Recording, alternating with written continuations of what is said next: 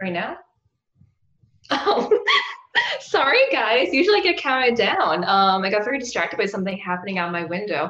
Anyway, hello and welcome once again to What's the Damage, companion show to the incredibly well-known and popular real play D&D show Roll for Damage, also a podcast. That's true.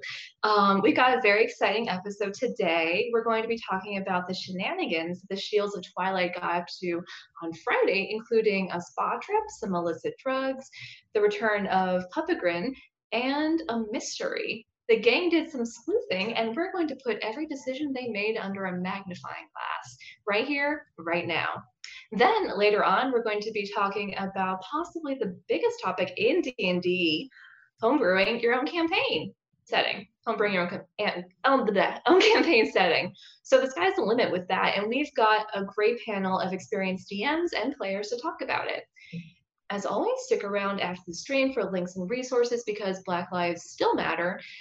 I'm your host, Truth Benson, and this is What's the Damage?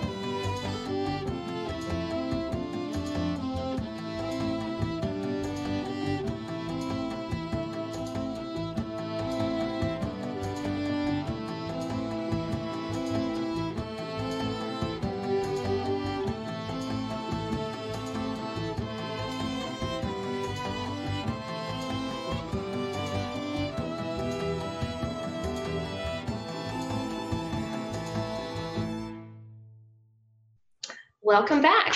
Joining us today is Serenity, our favorite D&D mom, and Jake, our favorite bard who plays Oriana on the stream. So, guys, I think the only real damage this session was having to see Dobby naked. How's everyone feeling after a nice, relaxing bath? I'm feeling great. Oh, gosh, yeah, that was a moment for Oriana. Yeah, she's a bit body shy, huh? I mean, she had a pretty sheltered life in terms of public bathhouse type stuff, so kind of makes sense. Is that like not a thing in Riverrun? No public baths? No, there are. There are, but she's like a noble from like a minor noble house. So. Yeah. She had her own private bath. Stuck up bitch. So mean. No one gets to see my body. It's not even that. It's more just she was embarrassed. Skin is not for you peasants. No, yeah, you can't look upon my bathing in the common succulence. Where's the complimentary wine? Yeah. Do I need to speak to the manager? Yeah, there's my champagne. Anyway, cool beans. Yeah, but for real, like, what is that like for Oriana? Because I feel like she's getting a little bit more comfortable being among people who are not from like her own culture, but this seemed like a bit of a culture shock to her, just that concept of getting naked around other people.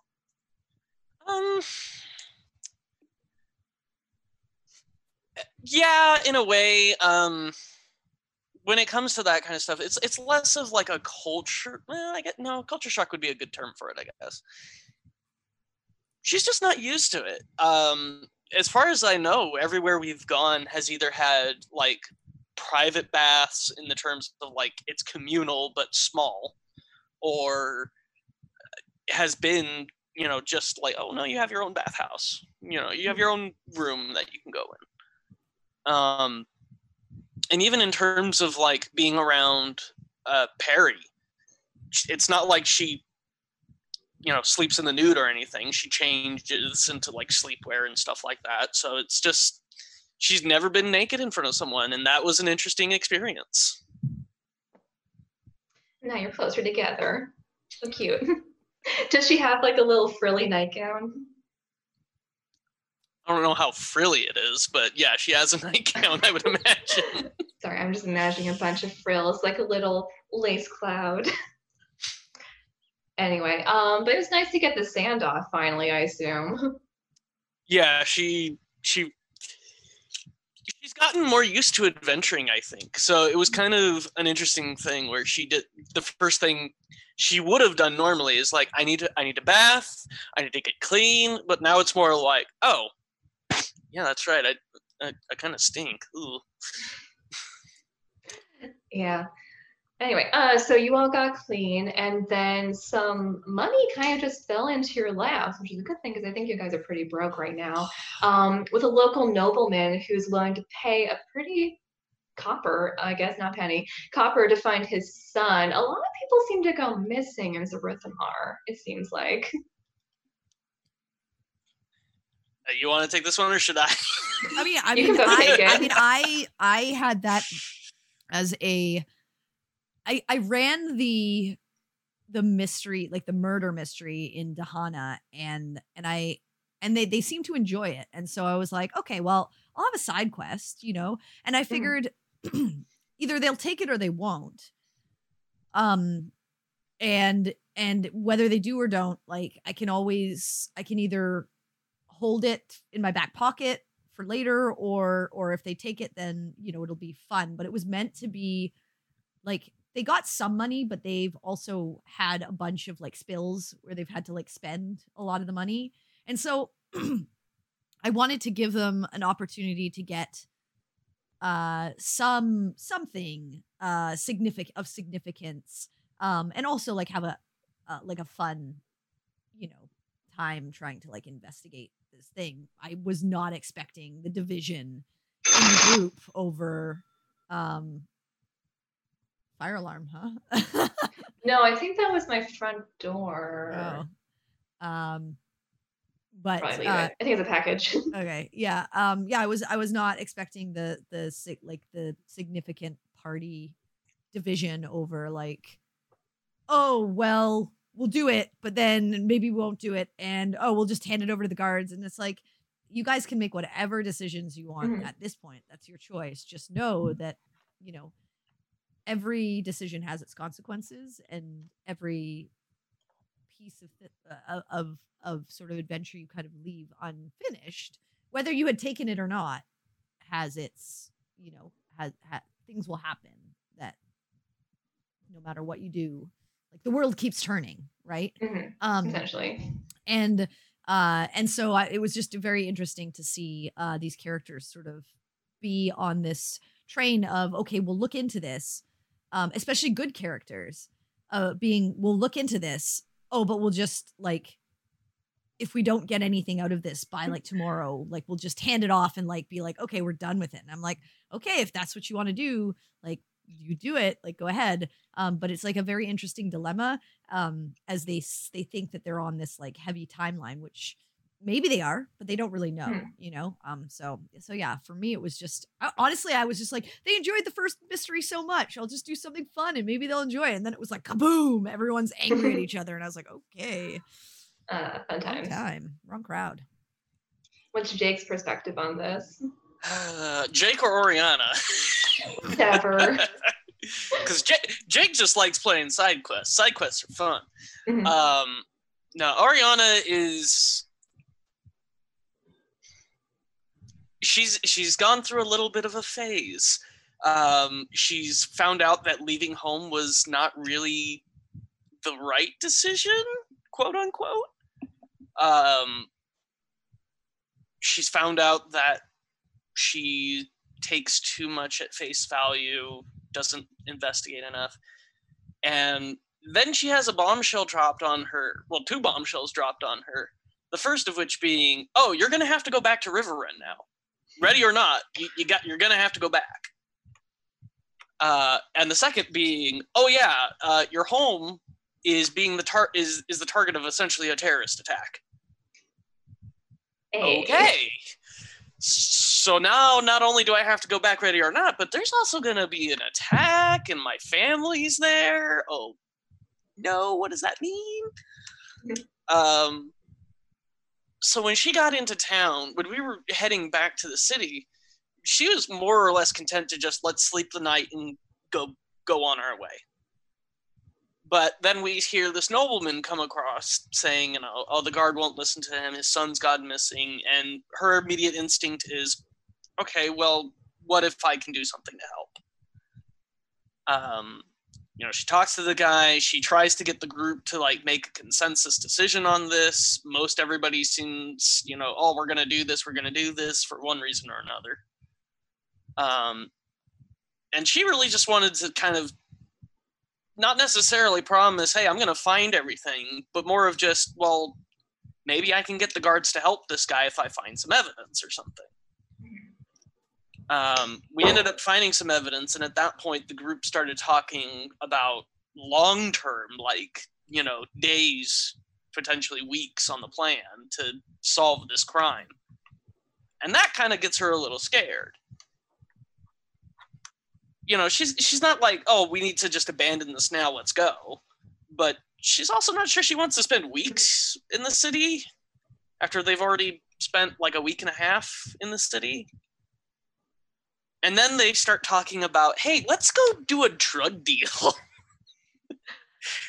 And then that's kind of the like tipping point for Oriana of, I don't want to commit a crime to try and solve a missing persons case in a city that basically kind of gave us a you're on thin ice, bub, for destroying a store. Arrested once. Yeah, like it's all very not ideal situation for her. So now that the party's talking about actually committing crimes to try and solve a case, you know, her legitimate concern is, okay, well, why would we commit a crime when we have plenty of evidence to bring to like an official or something? Okay. It's not necessarily she wants to give up on the case, just, you know, why is crime the only option? Because Dobby. Because Dobby, yeah. Because Dobby, of course. Yeah, so I suppose that makes sense from Oriana's perspective, because she does have the looming threat of exploding zombies going to her hometown. Yeah, it tends to quicken your pace. Maybe. Anyway, cool. So did you personally find it a little bit weird that this guy could not get help from the guards because he was a nobleman who apparently was pretty confident about his ability to get a audience with the emperor? Is that a clue, or is that just a plot hook? I mean, Oriana doesn't find it weird, especially after investigating and seeing like, oh, this was super professional. Like, I probably wouldn't have seen this if I hadn't gotten a little lucky. So yeah, a guard just kind of coming in, looking at it, knowing the history of the kid. Not really surprising that the guards kind of ignored him. Okay. Yeah, so you guys got to do a little bit of investigation at this guy's fancy house. So Sin, Rick, and Perry kind of jumped right in. Perry turning into a puppy again. We missed her puppy. And Sin seemed to have some experience with like investigations. How's Oriana with sleuthing? Like, does she have any experience in this kind of thing, or is she just kind of going with what she thinks would be useful? I mean, I doubt DM can kind of confirm this, that she's had a history of being a super sleuth. But as a kid, she loved reading books. Interested so I imagine in details. So she's read every fantasy and Hans Seidr book, is what I'm hearing. Probably, you know, River Run equivalent of Sherlock Holmes kind of thing, you know. So she's probably read a lot of books on the subject and has always been kind of interested in it. But I don't know if she has practical experience necessarily. She's just really good at like she's been, I mean, like the way that Jake's kind of created her is that she's had this background of like thirsting for knowledge and thirsting for details. So just naturally, she can sort of pick things out that maybe Mhm. someone who isn't as detail oriented wouldn't be able to. And that's kind of like where she gets her proficiency in, investigation and history and a few other things. Um, but yeah, it's less of like, oh yeah, she's been doing this forever, and more it's just like an inherent skill that she has Mhm. from the lifestyle that she's lived. Awesome. Yeah, so talk me through Oriana being like confronted with the puzzle of this crime scene. Like, was she excited to find stuff out? Was she interested? Was she really just thinking, okay, let's find what we can and move on, as you mentioned before? I mean, she loves a good puzzle. Hmm. Like I said, I think the last time I was on, Oriana, pretty good at puzzles. Loves them a lot. Not Player, riddles, though. not very good. Not very good. She was interested in trying to solve the puzzle and come across this, not necessarily a dead end, but a roadblock in a purple powdery substance that she can't identify and an alchemist can't identify. Kind of got her thinking, maybe we've stepped into something that's a little bit above our pay grade here. And at that point, that's when she kind of starts having those thoughts of, is this something we really should be handling? Are we qualified? Are we capable enough to handle this? And then figuring out it's a drug, and then the party say, oh, we should go talk to a drug dealer and see if we can get more drugs, or the supplier. Wait, why are we associating with criminals? What's going on here? I love it. There are so many clues in this that, I mean, like typical D&D fashion, it's very rare that a group will really pick things out. Like usually they like narrow in on like one specific direction, and they're like, okay, we're gonna follow this thread, and we're just gonna like follow this until the end. And like that's exactly what they did. They like followed the like the simplest, most laid out one in front of them. But there are so many like little things that happen in that session, and so much information that they got that they honestly like just have not picked through, or like not really even thought about. Like there was like moments where it was like, that's interesting, and then they just moved on to like the next thing. I'm sure we'll see all those coming back later. It'll be interesting to see what threads they decide to pull, or if they just decide to go, if they go straight to this drug dealer and they get what they want from him or her, or like what happens there. But yeah, I mean the most fun thing about like creating a mystery is creating sort of multiple ways to solve it, and multiple opportunities for players to use like various skills to kind of figure it out, both like player themselves and what their character is good at. So I like doing that, but I knew that they would. I was like, okay, I'm gonna give them. They're gonna get things, and they're 100% gonna focus on like the simplest solution, out in front of them. And so it'll be interesting to see like how much of this they actually solve, if they solve it, if they decide to solve it, or if they decide to give it over to the guards. But yeah, it's very interesting for me because I know all the machinations on the other side. So you're just watching, like, ooh. Yeah, I'm just watching to see what. I mean, I think it's a pretty hefty clue that we've finally found an NPC that talked about the Thieves Guild. That's not Dobby. For once, like somebody other than Dobby said, "Hey, maybe there's a Thieves Guild that knows something about." Well, the NPCs that he talked to in the bar knew about the Thieves Guild as well. They just didn't know how to find them. They were like, "We don't know how to find them. We know there's a Thieves Guild."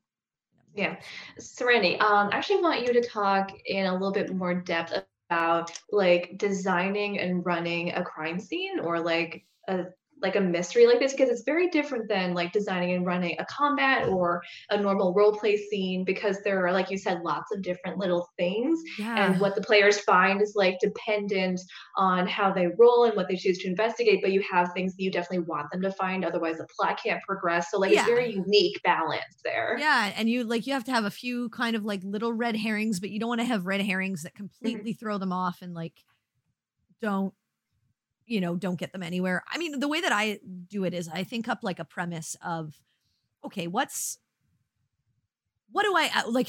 Basically, I'm like, okay, at the end of the encounter, like, what would they end up coming up against? Like, what is doing this thing? And then I come up with like, okay, what's happening?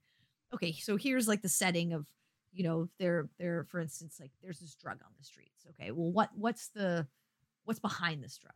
Like, you know, how is this being distributed? Who's distributing it? Who's making it? And so like creating kind of all of that thought process behind that, and then having a tie-in to like sort of get the party interested in like the mystery around whatever this is. And so like then it was like, okay, well, I'll have a noble, I'll have his son go missing, and then it's kind of, you set up a few locations that are important, that you know that the players will have an opportunity to learn more about this. And so like one of those was obviously the home of the noble, where they could actually investigate, okay, what happened? How was he taken from this place? There are a couple of other locations that they have yet to really dig into, but you know, maybe that'll happen next session. But then you have like those, and then you have like the sort of the final location of, okay, if they put everything together, if they put all the clues, like this is where they'll end up, and this is kind of like the final encounter they will have, whether that be a social encounter, an actual battle, you know, something else like a skill challenge or whatnot. And then it's kind of like I don't really I set up the clues of things that I think will give them what they need to continue and to move forward, and give them multiple options to do that. But also don't, and obviously I give a couple of weird little like red herrings that might not actually be important at all. And then I kind of just set them free and like let them do what they want. Like for instance, the dance hall and the tavern completely made up on the spot, because those weren't major locations. They were like things where they could potentially find people, but I was like, they might go here, they might not. And so like that is more of a thing that I can create as a part of the wider story, but there are not like the main portions of where they're going to get the information. For instance, the boyfriend was like, I already had him completely created and designed, and like how he would interact with them and everything like that. So but you had him show up at like the bar where they were. Yeah, I mean, to be honest, like if they had like it was more like wherever they went, they probably would have found him. Okay. Yeah, like they probably would have found him. Because like I wasn't gonna have them like have to run all over the city. Like if they had gone to his house, he probably would have been there.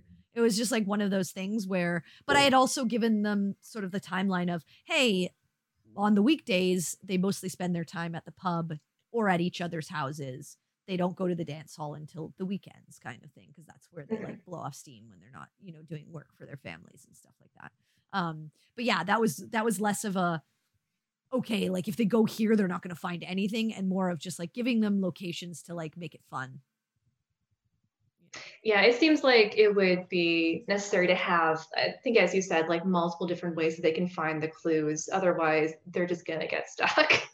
Yeah. And like the whole idea of like them following this drug dealer, like that is definitely one path. But they also they were given multiple information about some other avenues that they could have investigated, or that they could still potentially look into, that they just didn't. They just kind of like threw out and like tossed in the trash for now, and aren't really focusing on. But that's also because they have like a very chaotic couple of people in Baltaim and Dobby, who are like, Baltaim really wants to try this drug. And so does Dobby, actually. And so they're like all about like the subterfuge and the underworld and all of that kind of stuff. And so they're more excited to go in that direction. But there are plenty of options and opportunities that they could have taken that they just, you know, they haven't focused on. So yeah, what was it, Ball and Dobb's investigation? Yeah, Ball and Dobb Incorporated, or investigators or something like that. Detectives, like that? Yeah, I can't remember, something like that. Ball and Dobb LLC. There you go. I started realizing in your games that I need to stop thinking about what necessarily makes sense, because I, as player, will just say, no, that's not likely to happen. And then, you know, it turns out like, oh no, that actually was an option for us. We could have done that. And that's what I feel like I'm slowly learning from you is less of, hey, this thread seems like obvious, let's follow this, and more of, what if I do this instead? Yeah, I want you guys to do more of that, but a lot of times it's just natural though for players and groups to like tug on the thing that's like right in front of them. Like it's rare that you get like a player that like really goes way out there. It happens sometimes, like Mhm. Jay's done it a couple of times. I think a couple of you guys have done like some weird things that I wasn't expecting a few times, but it's like most of the time the group is just like, okay, like this is significant, like let's follow it, it'll take us to the place, and it usually does, but it's not always like the most direct path, or it's not always the most interesting path of getting there. And I like, as a DM, it's like I like giving options to players to be able to kind of play with it and do something wacky. And that's, I mean, it has to be within the realm of possibility, of course, but hey, if you decide to dress up as a debutante and like go strolling the streets and talking to strange people, like I'm not gonna stop that. That's cool. Like that's an awesome idea. And why would I stifle that creativity? So like those are kinds of things for me. I don't want to like narrow you and railroad you into doing something, but I know that generally like players are going to choose, if they've got a big flashing sign in front of them saying go here, and there's like this dark path over on this side that's kind of obscured in fog, they're probably going to go towards the blinking sign that says like this direction is right. Quest rewards this way. I mean, I as a I- player tend to do like the weird and wacky crap but that's because I DM. And so I think of it as, if I Mhm. created this encounter, what crap would a I player do do? that would break fucking everything for me? And so I go and do that weird and wacky crap. But that's because I always think outside the box, because I designed so many of these for you guys. I think I always have the most fun as a player when like I think of something stupid and immediately I'm like, I'm gonna do that. Yeah, why not, right? It's great. So Like I if said, you guys want to dress Dobby up as a debutante and have him go through the streets, that'd be great. yeah, I I mean, think Dobby if- would sit still long enough for that. if you can think up something fun that's like in the realm of possibility for something that your character could or would do, I'm all for that. Like use what you've got, right? Like that's Mhm. that's the whole point of D&D, is like have fun and don't always have to stick to the straight and narrow in order to get somewhere. Like there are many different ways to do things. And I like setting up my games like that, cuz I don't like super open world where it's like a complete sandbox where you don't have any direction, and it's just like I give you 15 threads and you can choose to pull on which one, and you don't really have a great direction. Like there are some games that are like that where it's just like all adventuring. There's not really a major arc or anything like that, but like you can kind of do whatever.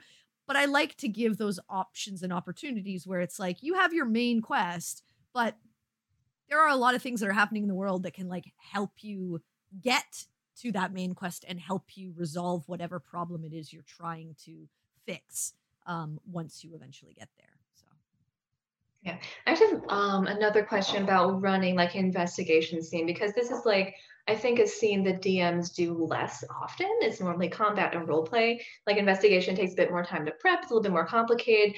But you are, as at all times in D&D, at mercy to the dice. What can you do if your players are just rolling twos on like all of their investigation checks? Because you need to ferry them through this scene somehow. yeah, so there is the investigation of like the room and stuff like that. And had they rolled poorly, maybe they wouldn't have found the vial. And if that's the case and that happens, one, it's a bit harder to do when you have like 4 people investigating a room. Like I also put a limit on like what you're able to do. Like when they were like, "Oh, well, I'm going to do this too." I was like, "No, you're not. One person's doing that because you only have so much room in a bedroom. I'm not going to allow each of you to roll 4 investigations and see, cuz chances are one of you is going to roll high, Mhm. Also, it's going to take 10 years. Exactly, right?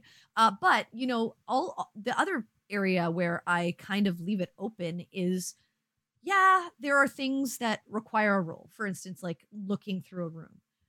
But talking to the parents, that's player. Like I don't require like, and they were pretty like I was making sure that they were pretty open and honest, and they just had to be asked the right questions to give information.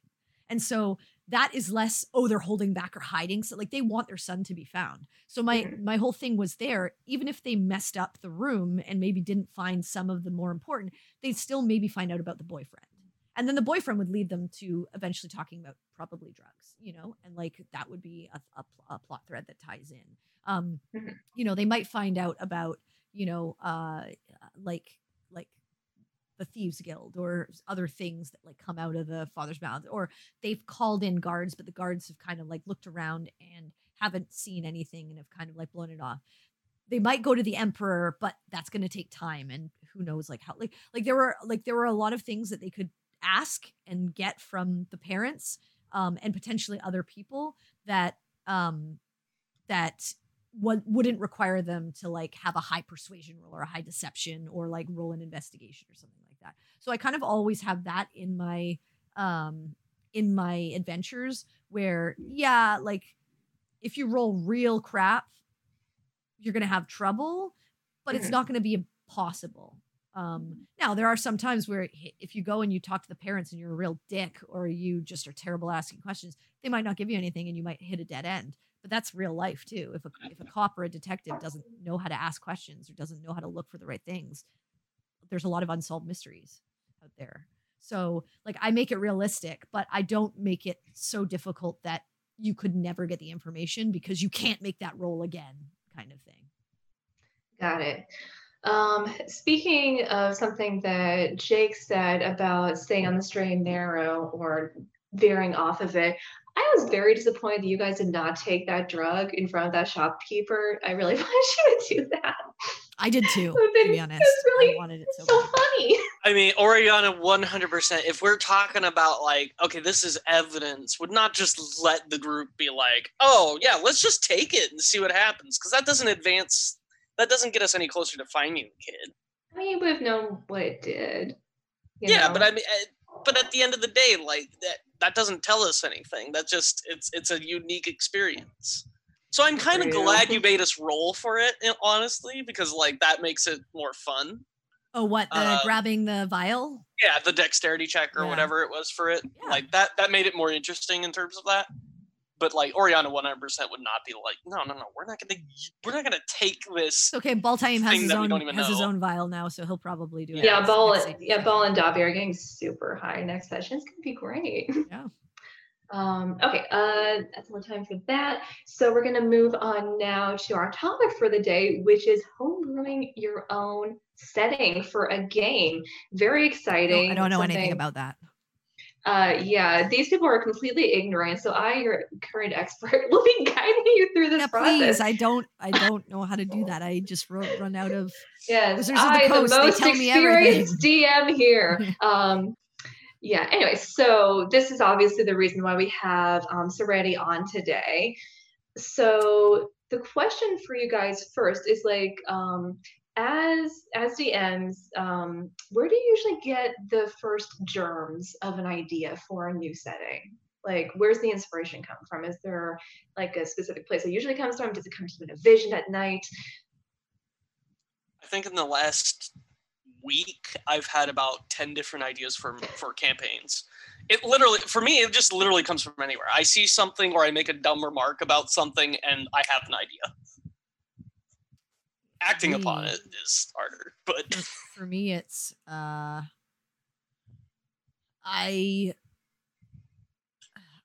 just like I'll read stuff, or I'll play a video game, or I'll watch a movie or something like that, and I'll be like, that's interesting. Like, I'd love to use the idea of like how that went down in a campaign somehow, but like how will I build that in?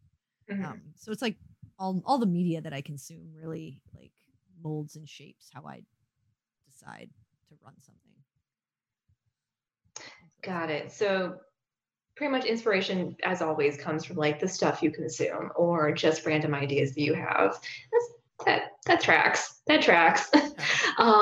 So when you're creating a new setting, how in depth do you usually go on the details prior to trying to run it? Do you come up with like a whole slew of unique cultures and religions? Do you write out histories, or do you leave like more blanks to fill in once you get your players and once you see where the game is going to go? Total point form. I don't write 50,000 words. I mean, for this one, I mean, generally, It depends. It depends on the type of game I'm trying to run. Mhm. For this one, because of the game that I knew I wanted to run and potentially where it might lead,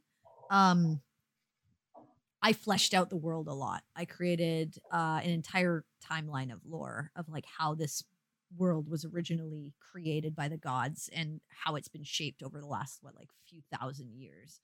Like probably 10,000 years or something. I can't remember how many. I'd have to go back and look. But, like I did That's that. about right. Then I created the gods and like what they're kind of. I tried to use the general pantheon, the typical sort of 5e pantheon with a couple of extra changes. But I kind of gave them their own sort of presence in my world, and then I created the geography of like where things were, and then I created like the races and like kind of how they fit into the world, and that's pretty much like that gave me. I did that because I wanted each player to be able to really create like a rich backstory and understand Mhm. the world that they were coming into and where they might come from. I think like not every one of them had like a specific village or a specific city that they came from, which was fine. But they had like an idea of the various cultures of each nation and where they kind of slotted into the world and stuff like that. And I like having that because it's hard if you don't have that and don't have like an understanding of where the world is now and where it's come from and like the history of it, it's hard to create like a really rich backstory of who your character is. Some people can make a backstory off of like nothing, but I generally like tying my character into the world and having people that they might know or things like that. And so I wanted to make sure that my players had that. So I wrote a fuck ton. I think it's like quite a few thousand words.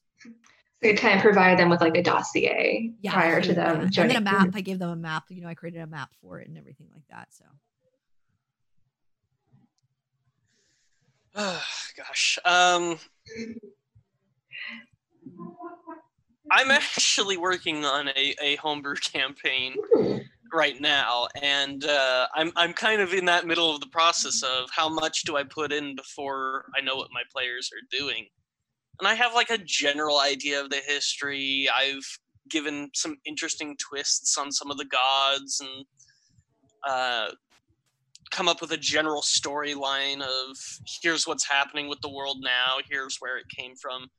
But I'm really struggling with that, actually, of figuring out like how much is too much. Like I'll find I can write about 2 pages of backstory on an NPC that they meet once in the campaign. But when it comes to like fleshing out, okay, well, what's in this city that they're starting in, I maybe get a paragraph.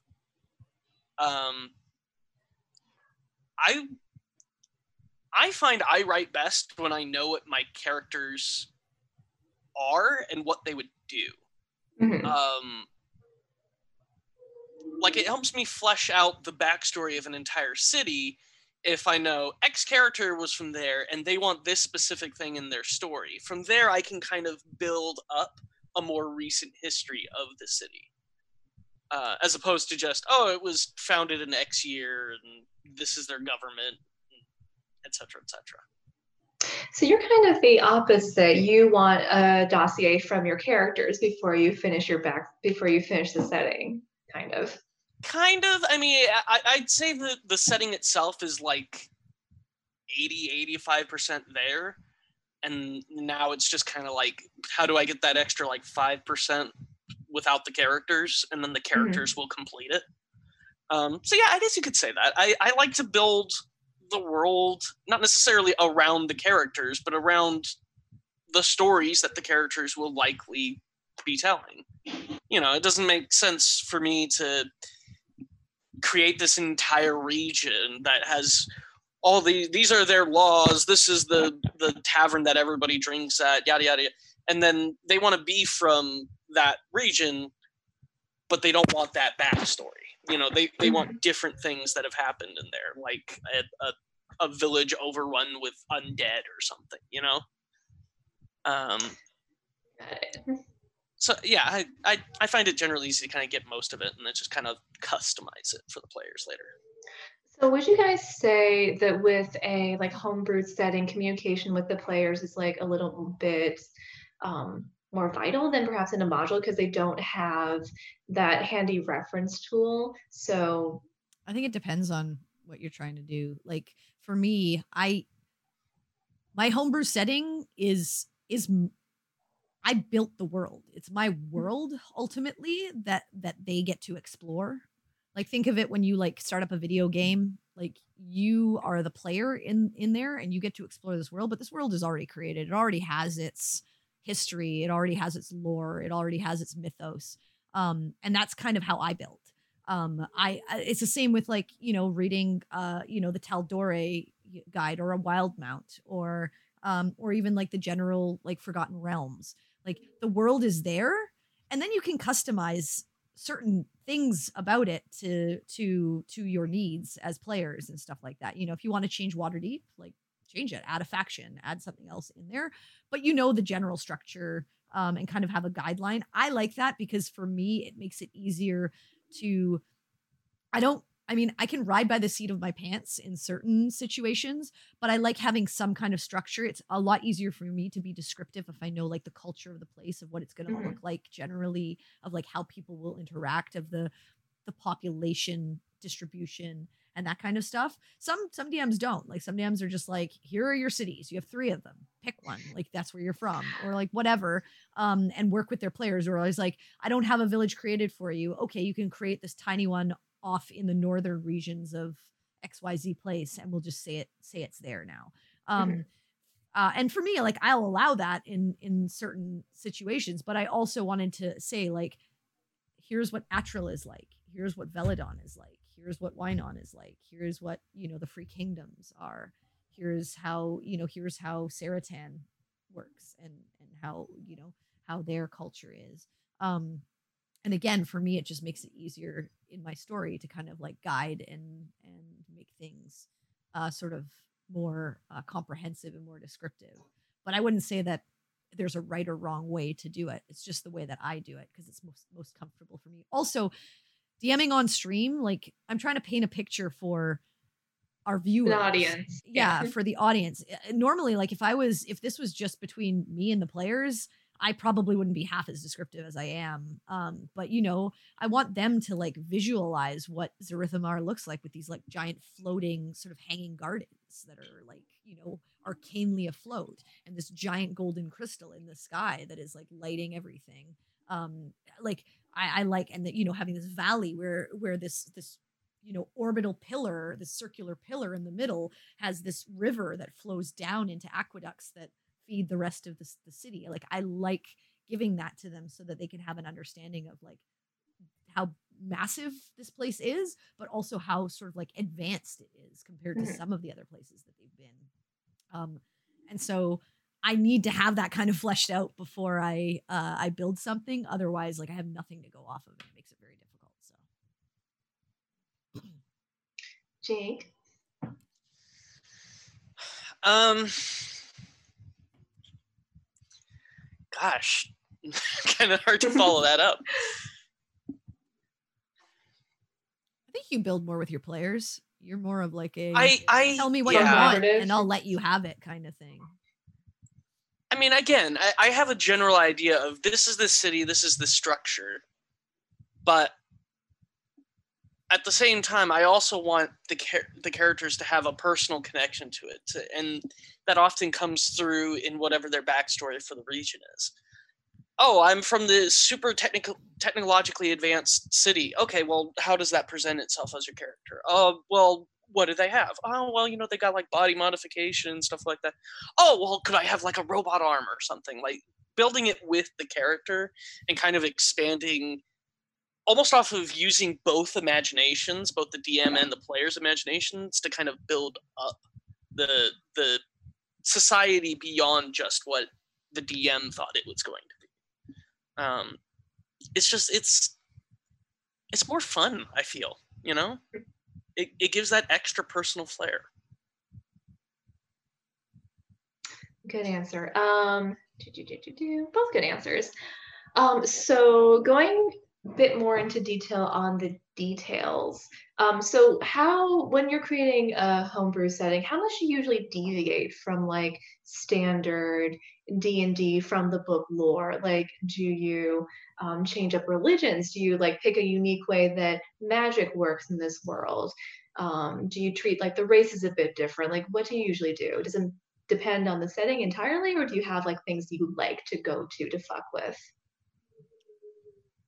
This is going to be the first really truly homebrewed world I've done since I basically started DMing. So I'm taking the opportunity to just kind of like, okay, here's the lore, and here's what I don't like, and I'm changing.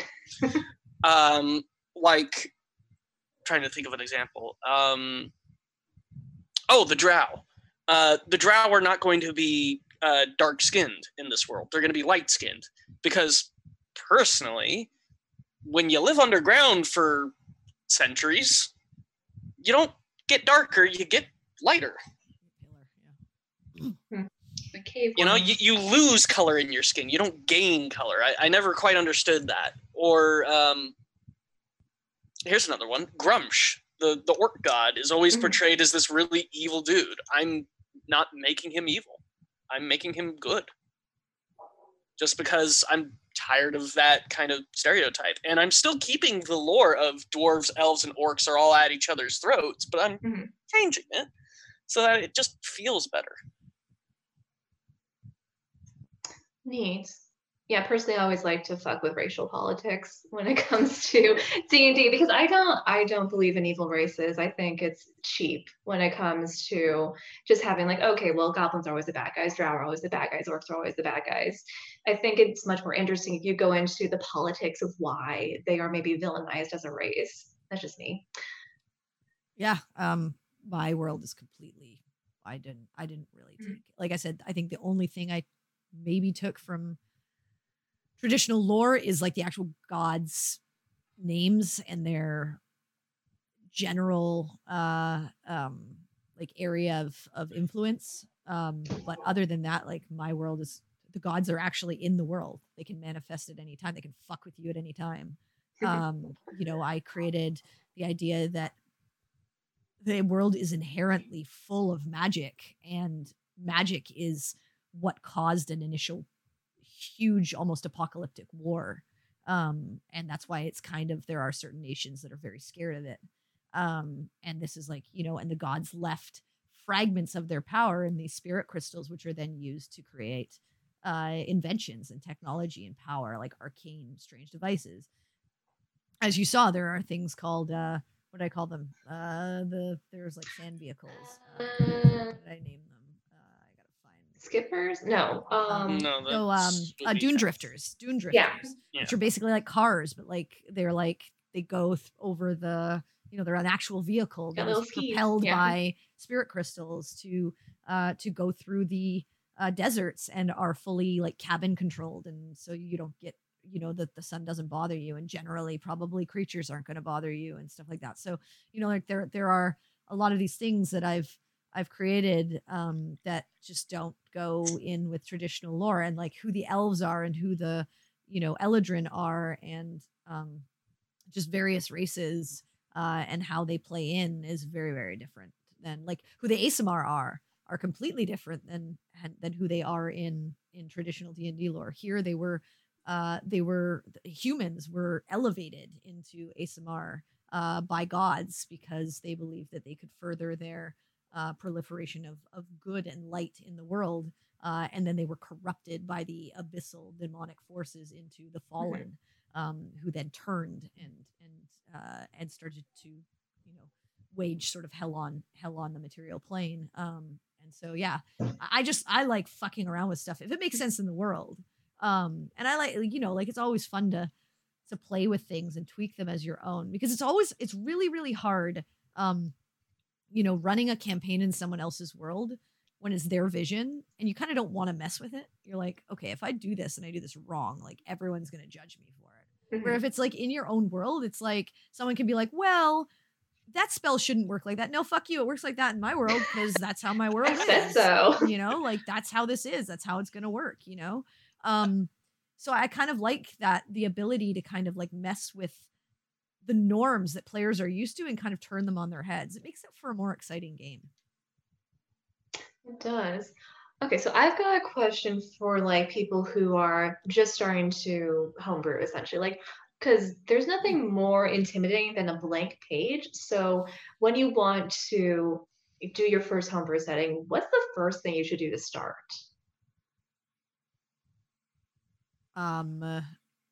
If you're actually looking to homebrew a campaign, your first thing is to figure out what you want, first of all, what kind of campaign you want to run.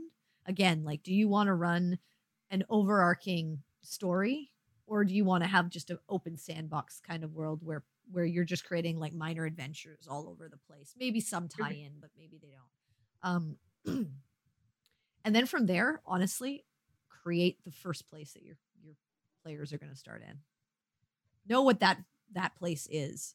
It's so easy to build a world. Like, again, if I wasn't doing this for stream and having to describe like every little thing in my world, it's so easy to build a world out from an initial town and create it on the fly, than to try and like build everything in and just be like have your brain explode. Like for me, it took me 3 or 4 months to write all of the stuff that I needed to give to my players so that they would have it for my world, and to be even ready to go on stream.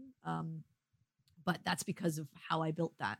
But again, if you're just trying to have fun, knowing that initial village and some of the offshoot ties that you want to do with it, like some of the quests that you want to have and a few key NPCs, is all you kind of need to really, really start a homebrew setting. And then it'll kind of flesh itself out as you go along, to be honest. Neato. Work with your players too. Like I know that's kind of like the two different styles being presented here, where Serenity's all her, and then I'm like, oh no, work with your players. But these are both if you're valid styles. Valid, they're super valid. Yeah. Well, I wasn't trying to imply that, but if you're having trouble starting, then it makes sense to bring your players in on it. Nothing says that your players can't help you create the world.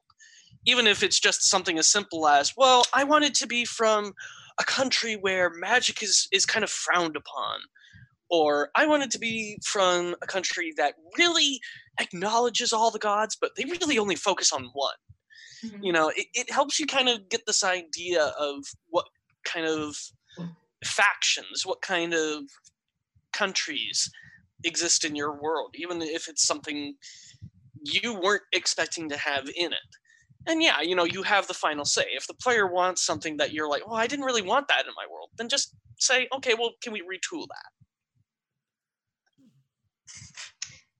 Oh, sorry, there were so many sugar ants just like right here on the table. Ant problem, no. You need that ant trap. We have ant traps. So when you're like writing your homebrew setting, how do you keep yourself organized when you're creating like an entire world? Because it seems like it's a lot to keep in your head. It's a lot to keep in notebooks, a lot to keep in a Google Doc. Like, how do you get going essentially and keep yourself on track to finish what you need to finish before you can start your game? Well, Jake loses all his notes in Mac Notes, and then has to restart everything. So we know that's how. Okay, that's one approach. Okay. And then he comes back to us and like, I don't remember what I did for this. I got to rebuild it right now. And we're like, okay, good luck with that. Shush. Yeah, my notes at first were just all over the place. They were just, oh, I had an idea. Let me write that down. Oh, there's another idea. Let me write it. And nothing really ever connected. Right now, I've got like 4 or 5 Google Docs, different Google Docs for just this campaign I'm building. You know, I've got one for the NPCs I'm making, which is just like, oh, I had an idea. Let's make this NPC and I'll figure out where they go later. I've got one that's the characters and their backstories, and we'll eventually probably have like the actual main campaign notes as well. I've got another that's just the lore that I want the players to know. And then I've got another one that's the lore I don't want the players to know. Secret lore. More or less. I mean, you know, stuff that like the common person would know in this world versus stuff that only somebody from this city would know, kind of thing. I'm just like, at this point, I've got like different sections in each note, and then I just put things where they're supposed to go. And then once all of this is all figured out, I'll probably, coalesce them into one big document. Thousands of pages of unnecessary typing. I have everything in Google Docs. I have my Aotania doc, which is like all of the lore, cities, gods that I gave to the players that I originally wrote, which is like massive. But I can always look back to it to kind of like, if I need kind of a refresher of like how I wrote something, because that was a lot of lore, and sometimes I'll like forget the exact date that I put something at. But I have that, and then I have a campaign notes document, which is like our session notes, and I write that out, and I'm usually a few sessions ahead with like my notes and like what I want, and that is my doc that I use to like run the game as the players are moving through it. And then I have another campaign notes doc that is all of like the descriptions of the various like towns and places that they could go to, and the shops and the shopkeepers. And they they had various NPCs that they'll meet that will actually have names versus the ones that I like make up on the fly kind of thing. I like Google Docs because I'm able, if you set things headed, if you use headings correctly, it'll table of contents it easily for you, because you can just click on the things that you need if you know where they are. So it makes it fairly easy. And then I homebrew a ton in D&D Beyond. Like all of their pretty much almost every item they have, barring a few that I used from like the actual true like D&D like books and stuff like that, is homebrewed. Most of the creatures a lot of the creatures I use, not everyone, but are homebrewed. So I create a ton of homebrew in D&D Beyond, and then I use D&D Beyond for like any other creatures that I don't homebrew for their stat blocks and everything like that. And then all my maps I get from like Patreon or various vendors who are either like allow free maps or I like pay for or whatnot. But and that's what I use in Roll20. So like that's kind of how I keep everything separate in terms of like super important NPCs.